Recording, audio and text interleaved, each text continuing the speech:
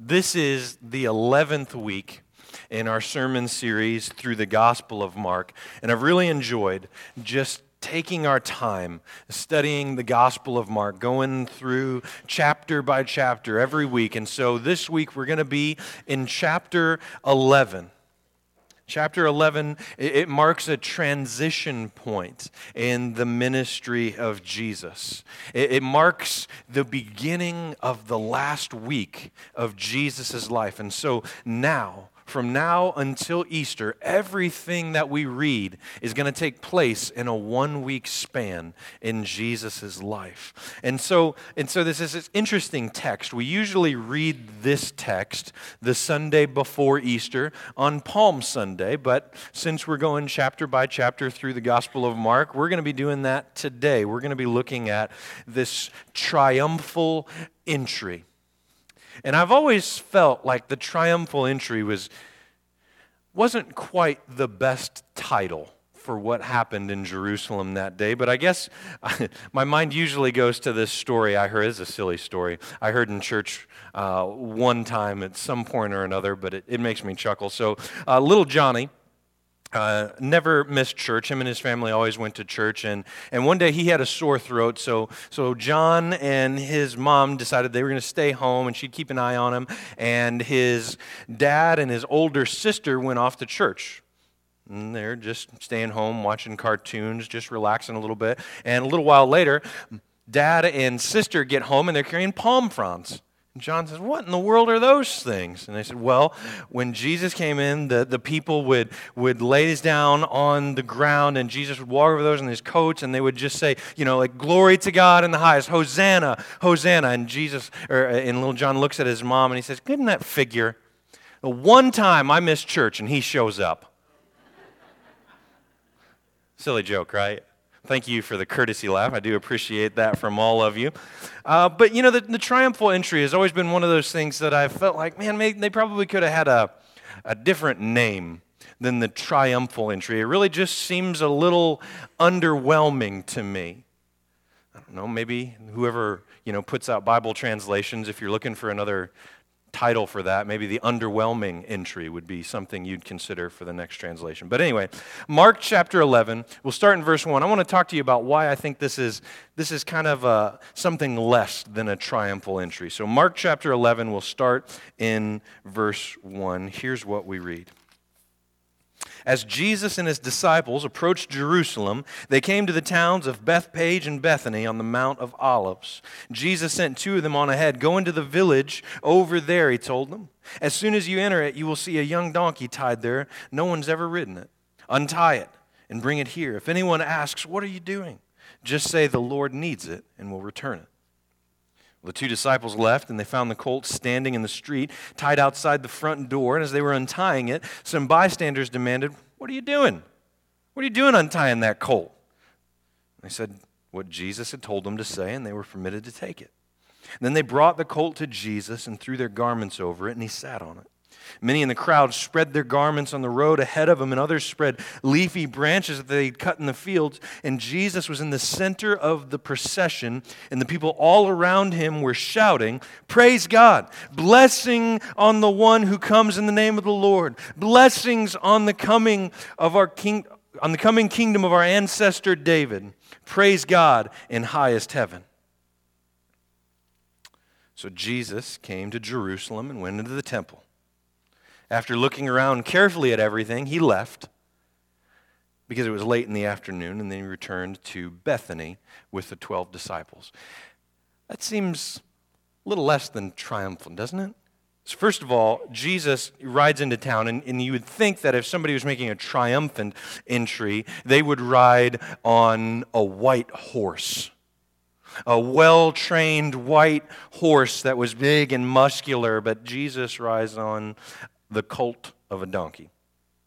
And he isn't welcomed by the aristocracy. If somebody was making a triumphal entry, you think that they would get the most influential people in town, the politicians, the political leaders, the religious leaders, the wealthy elite of the community to meet Jesus on the road. But Jesus is met by average people who were following him already. And you would think that if Jesus were making a triumphal entry, he might, I don't know, stay. But how does the text end? Jesus came to Jerusalem and went to the temple. After looking at everything, he left because it was late in the afternoon. So he doesn't walk in to Jerusalem impressively. He doesn't arrive in Jerusalem with big fanfare from the ruling elite, and he doesn't even stay in town. This is the strangest triumphal entry I have ever seen. In fact, though, this event introduces the theme for the rest of Jesus' ministry. It's understated in every way. In fact, it mirrors the way Jesus came into the world. He wasn't welcomed by the obvious crowd. He was welcomed by shepherds. He wasn't born in a mansion or a palace or a castle. He was born in a manger. And Jesus' beginning of the end of his ministry mirrors the beginning of his ministry. So understated in every way. I mean, why is Jesus' ministry so understated? Well, there's two reasons. First of all, Jesus isn't constrained by a human need to feel important. He doesn't need for people to think of him as important. So the trappings of wealth and importance, they have no hold on him. And second, Jesus' triumphal entry is supposed to be anticlimactic because Jesus isn't going to be staying long. He's not going to be staying long. Well, why isn't he staying long? We know that he doesn't stay in town very long that first day, but he's got about a week left of ministry. And if we've been paying attention to what Jesus has said, if the disciples have been paying attention, we'd know this. Here's what Jesus says. Jesus began to tell them that the Son of Man must suffer many terrible things and be rejected by the elders and the leading priests, the teachers of the religious law. He'd be killed, but 3 days later he would rise from the dead. Here's another one. Leaving the region, they traveled through Galilee, and Jesus didn't want anybody to know he was there, for he wanted to spend more time with his disciples and teach them. He said to them, "The Son of Man is going to be betrayed into the hands of his enemies. He will be killed, but 3 days later he will rise from the dead." Here's one more. They were on their way up to Jerusalem, and Jesus was walking ahead of them. And the disciples were filled with awe, and the people following behind were overwhelmed with fear. And taking the 12 disciples aside, Jesus once more began to describe everything that was about to happen to him. "Listen," he said, "we're going up to Jerusalem where the Son of Man will be betrayed to the leading priests and the teachers of religious law. And they will sentence him to die and hand him over to the Romans. They'll mock him, spit on him, and flog him with a whip, and they'll kill him. But after 3 days, he will rise again." So Jesus has 3 times in the recent chapters of Mark predicted his death. And what we find now as Jesus makes this triumphal entry is that this isn't something that's going to be happening at some point in the future. Right? This isn't something that Jesus is going to have a couple of years down the road. It's not something that's still in the planning phases. Right? He hasn't said, "Hey, we should get together sometime." For Jesus, this is something that's going to happen later this week. What plans do you have for later this week? You got any plans for later this week? Anybody got any plans later this week? Anybody? What are you doing later this week? Just go ahead and just give me a... You're going to Grandma's later this week. What are you doing later this week? Brandon's on call. He's got lots of plans. What are you doing later this week?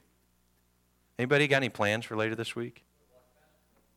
You're going to watch some basketball games later this week. Okay, you're going to do that. I got an eye doctor appointment later this week, and some of you may notice I really need it. Okay? We've got plans for later this week. Maybe you're going to go have dinner with your family, doctor's appointment, date night. Maybe you're going to a concert, taxes. It's that time of year. Those things are going to happen. Those things are going to happen for you later this week. It's written on your calendar. You're making plans for it.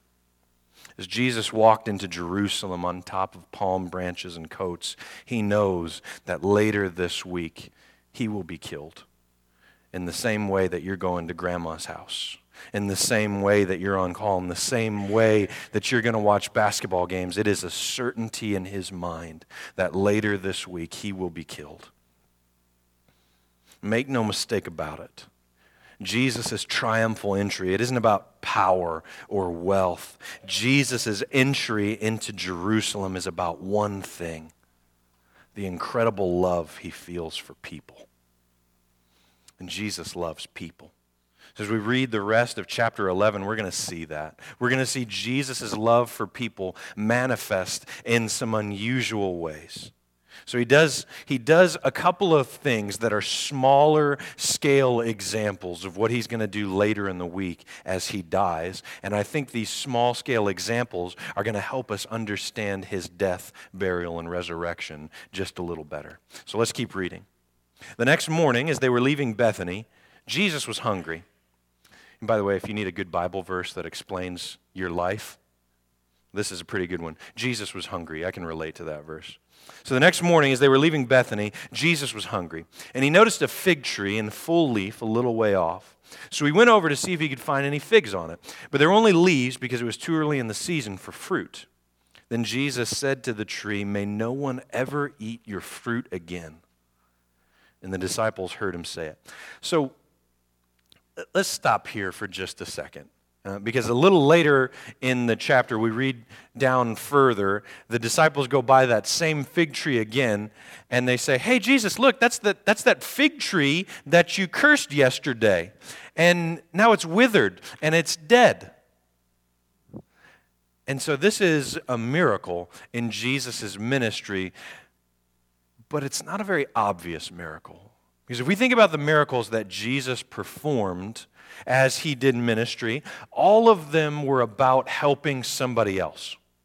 Right? Jesus took people out of the control of demonic possession. He removed those things from people's lives. He fed thousands of people with just a little bit of food. He calmed a storm so his disciples could be safe. He did all sorts of incredible, miraculous things. He healed people who were sick. He gave them back sight and vision and the ability to walk. He raised people from the dead. All of his miracles were about helping somebody else. And if we look at this cursing of the fig tree, it just seems a bit off. All of the miracles that Jesus performed, all of the manifestations of his heavenly power were about helping somebody. And it seems here like he's just being a little bit petty with a tree that had the misfortune of not having any fruit on it yet. So what's going on here? Let's start with a little bit of context. Figs are ready to eat sometime in June.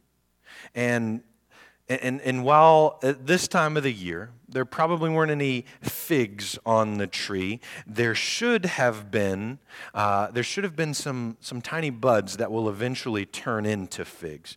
The tree should have that because the text tells us that it was in full leaf.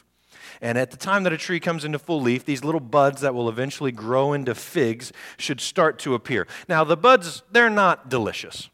They're not delicious, but they are edible, and they have important nutrients that a person could eat and use for survival if they were in a pinch, right? Bear Grylls would look for these buds on fig trees.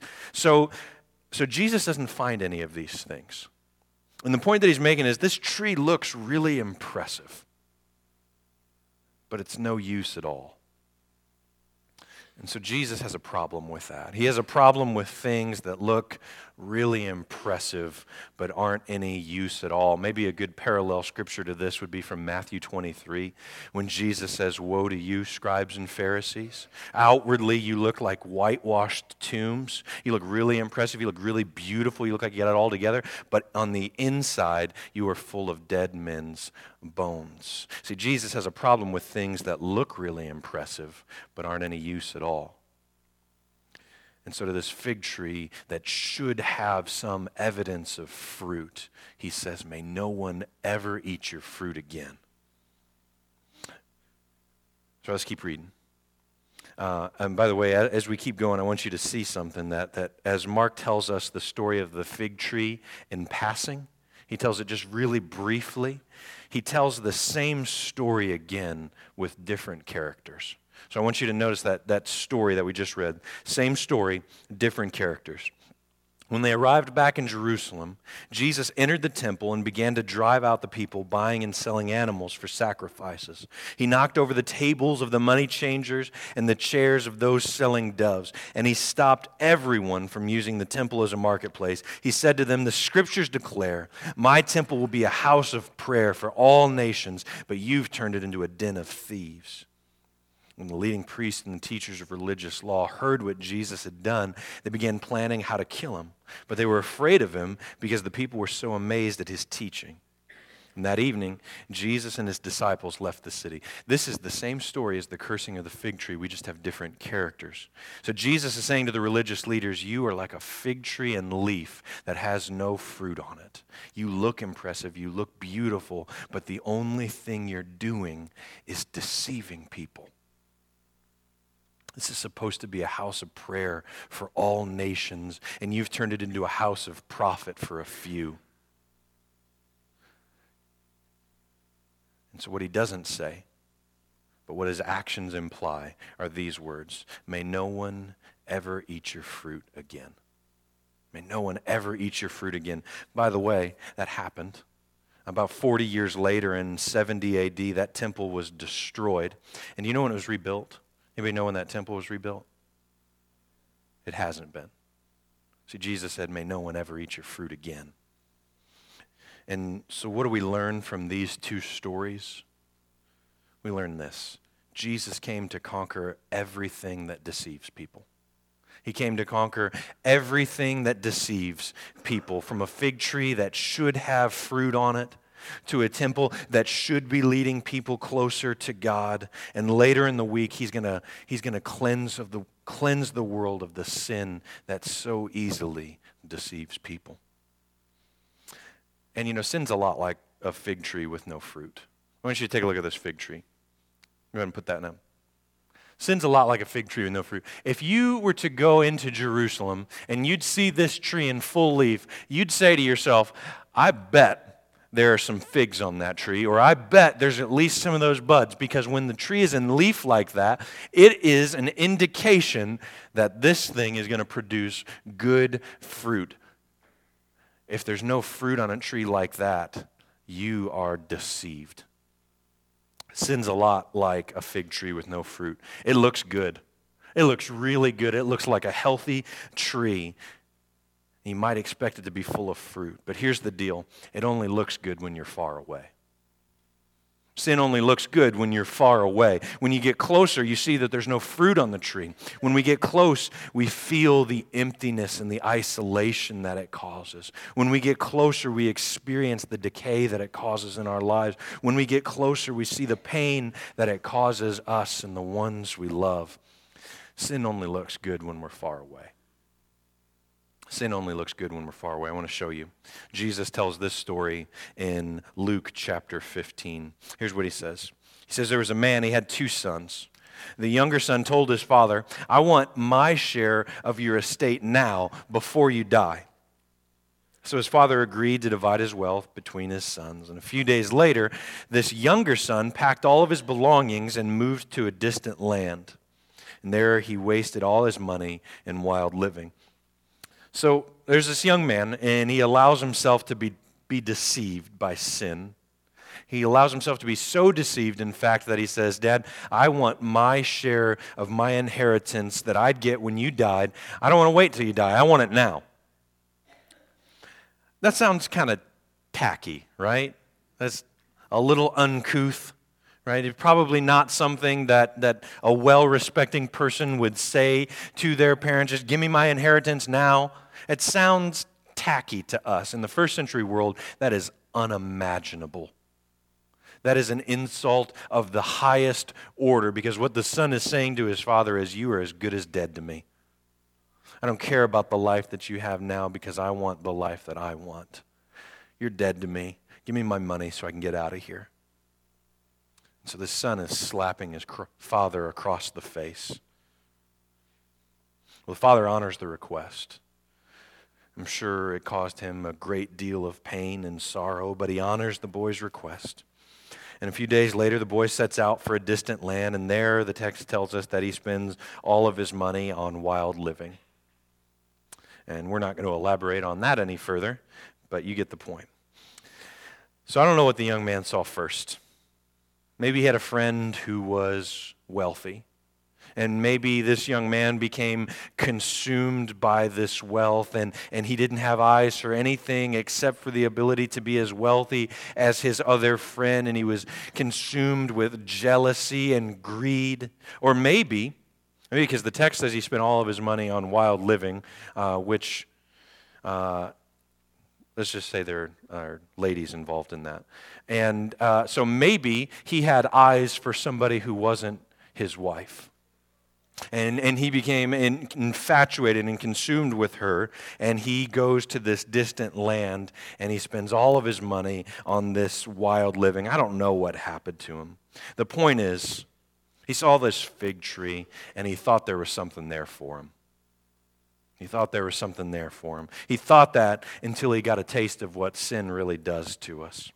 About that time, his money ran out, and a great famine swept over the land, and he began to starve. And he persuaded a local farmer to hire him, and the man sent him into the fields to feed the pigs. And the young man became so hungry that even the pods he was feeding the pigs looked good to him. But no one gave him anything. So here's what his sin did to him. His sin left him poor, hungry, and alone. Now, I don't know. Maybe your sin's done that to you. Maybe you're here today and your sin's robbed you of your family, your friends, your stability in life. And I need you to know, nobody blames you. Nobody thinks less of you. I don't want you to leave. I don't want you to leave because you were deceived. And I'm awful sorry that happened to you. In some ways, all of us in here have been deceived. We all looked at a fig tree that we thought had fruit on it, and it turns out it didn't. That's why we're here. That's why all of us are in here, because at some point we looked at a fig tree that we thought had fruit and we realized it didn't, and we were burned by it. And we know better than anybody else in the world our own specific need for Jesus. See, having a perfect past isn't a requirement for attending church here, because none of us have that. So the only thing that all of us have in common is that moment we realized our need for Jesus, because sin doesn't deliver what it promises. Here's how it looked for the young man in the story. When he finally came to his senses, he said to himself, "At home, even the hired servants have food enough to spare, and here I am dying of hunger. I'm going to go home to my father and say, 'Father, I've sinned against heaven and you. I'm no longer worthy to be called your son, but would you at least take me on as one of your hired servants? I can't be your son anymore. I know that. I've burned that bridge, but can I at least be a hired servant in your house, Dad?'" Here's what we can learn from that. We learn three things from this man's epiphany. First of all, we got to learn to own the fact that our actions were sin. We need to learn to own the fact that we need help we don't deserve. We need to learn to stop walking further from God. Those are tough things to admit. It's easy in the short term to justify ourselves by saying, well, this really isn't wrong. It's just that the Bible and that these Christians are too narrow-minded to see that this way of living is okay, but it doesn't change the fact. It doesn't change the fact that one day we will have to answer to the God of creation for our actions. And you can convince yourself now that any particular sin you choose is okay. And that's fine if that works for you now, but I just want to let you know that one day we have to answer to the God of creation, and I want all of us to be prepared for that day.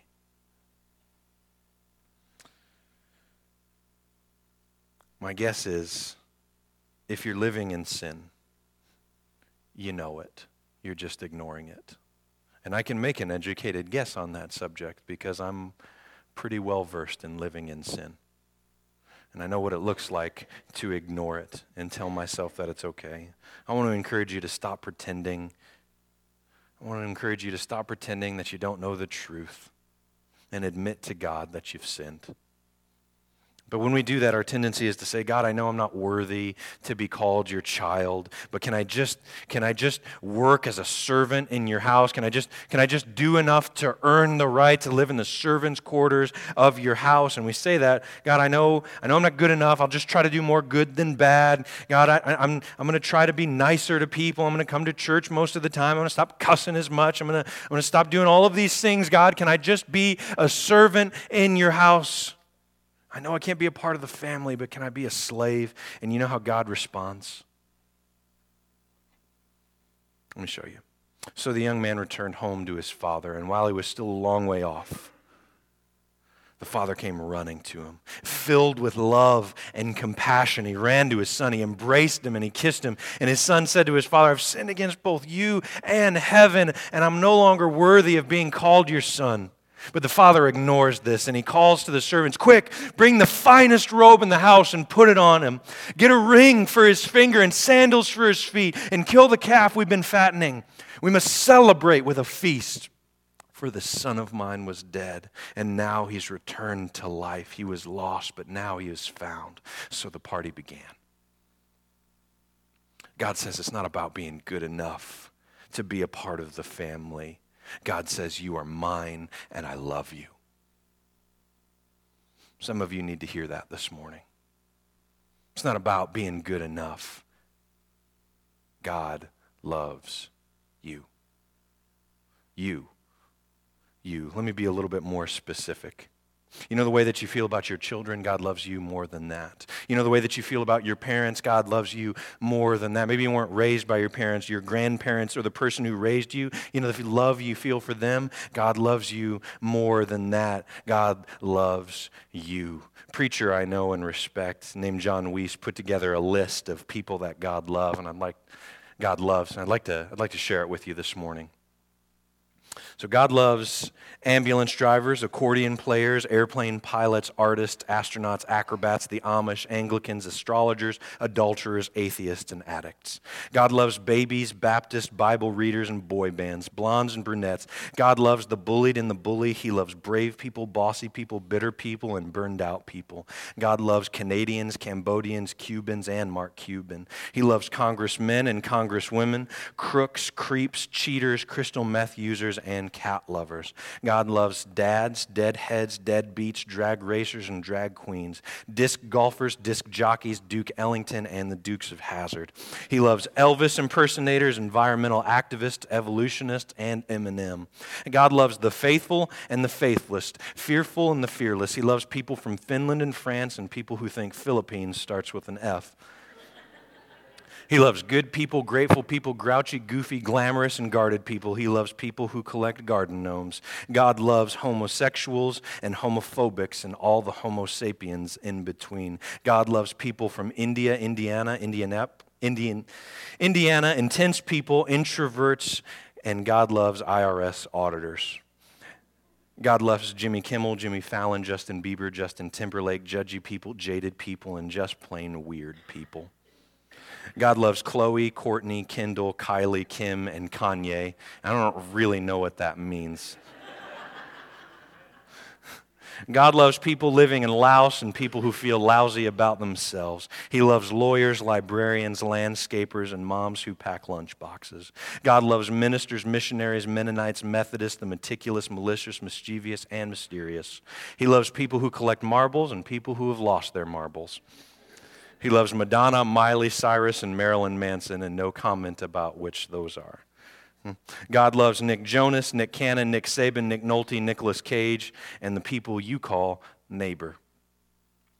God loves obstetricians, orthodontists, ophthalmologists, optometrists, and people who write obituaries.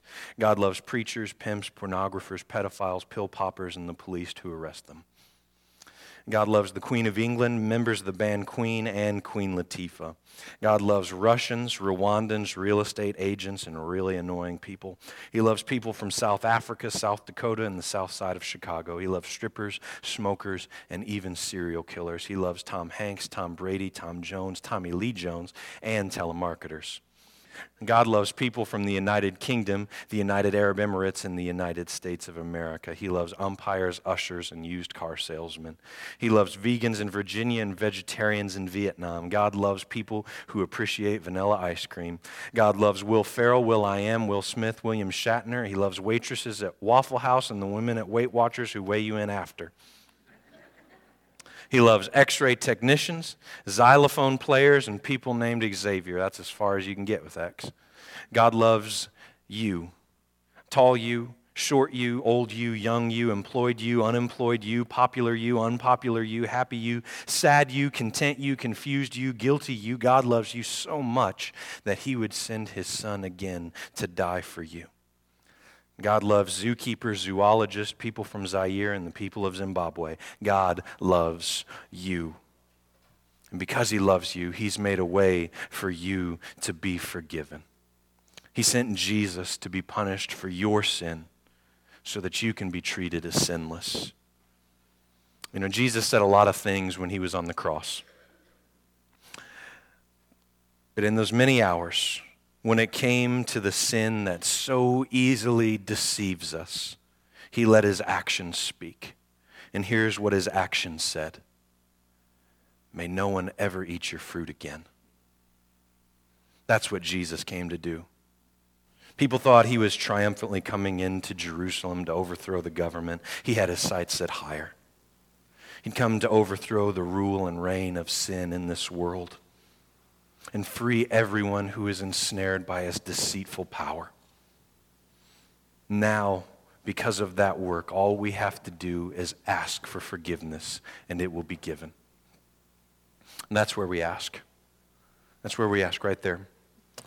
And 1 Peter writes, baptism now saves you. It's not the removal of dirt from the flesh. It's where we make our appeal to God for a clear conscience through Christ Jesus. It's where we say, Father, I have sinned against heaven and earth. Please forgive me. And you know what God will say when we ask him? He'll say, bring the finest robe and put it on my child, because they were dead and now they're alive. Maybe you need to experience that forgiveness today. We want to give you the opportunity to do so. So we're all going to stand together and sing. And if you need that forgiveness, today's as good a day to any to do it.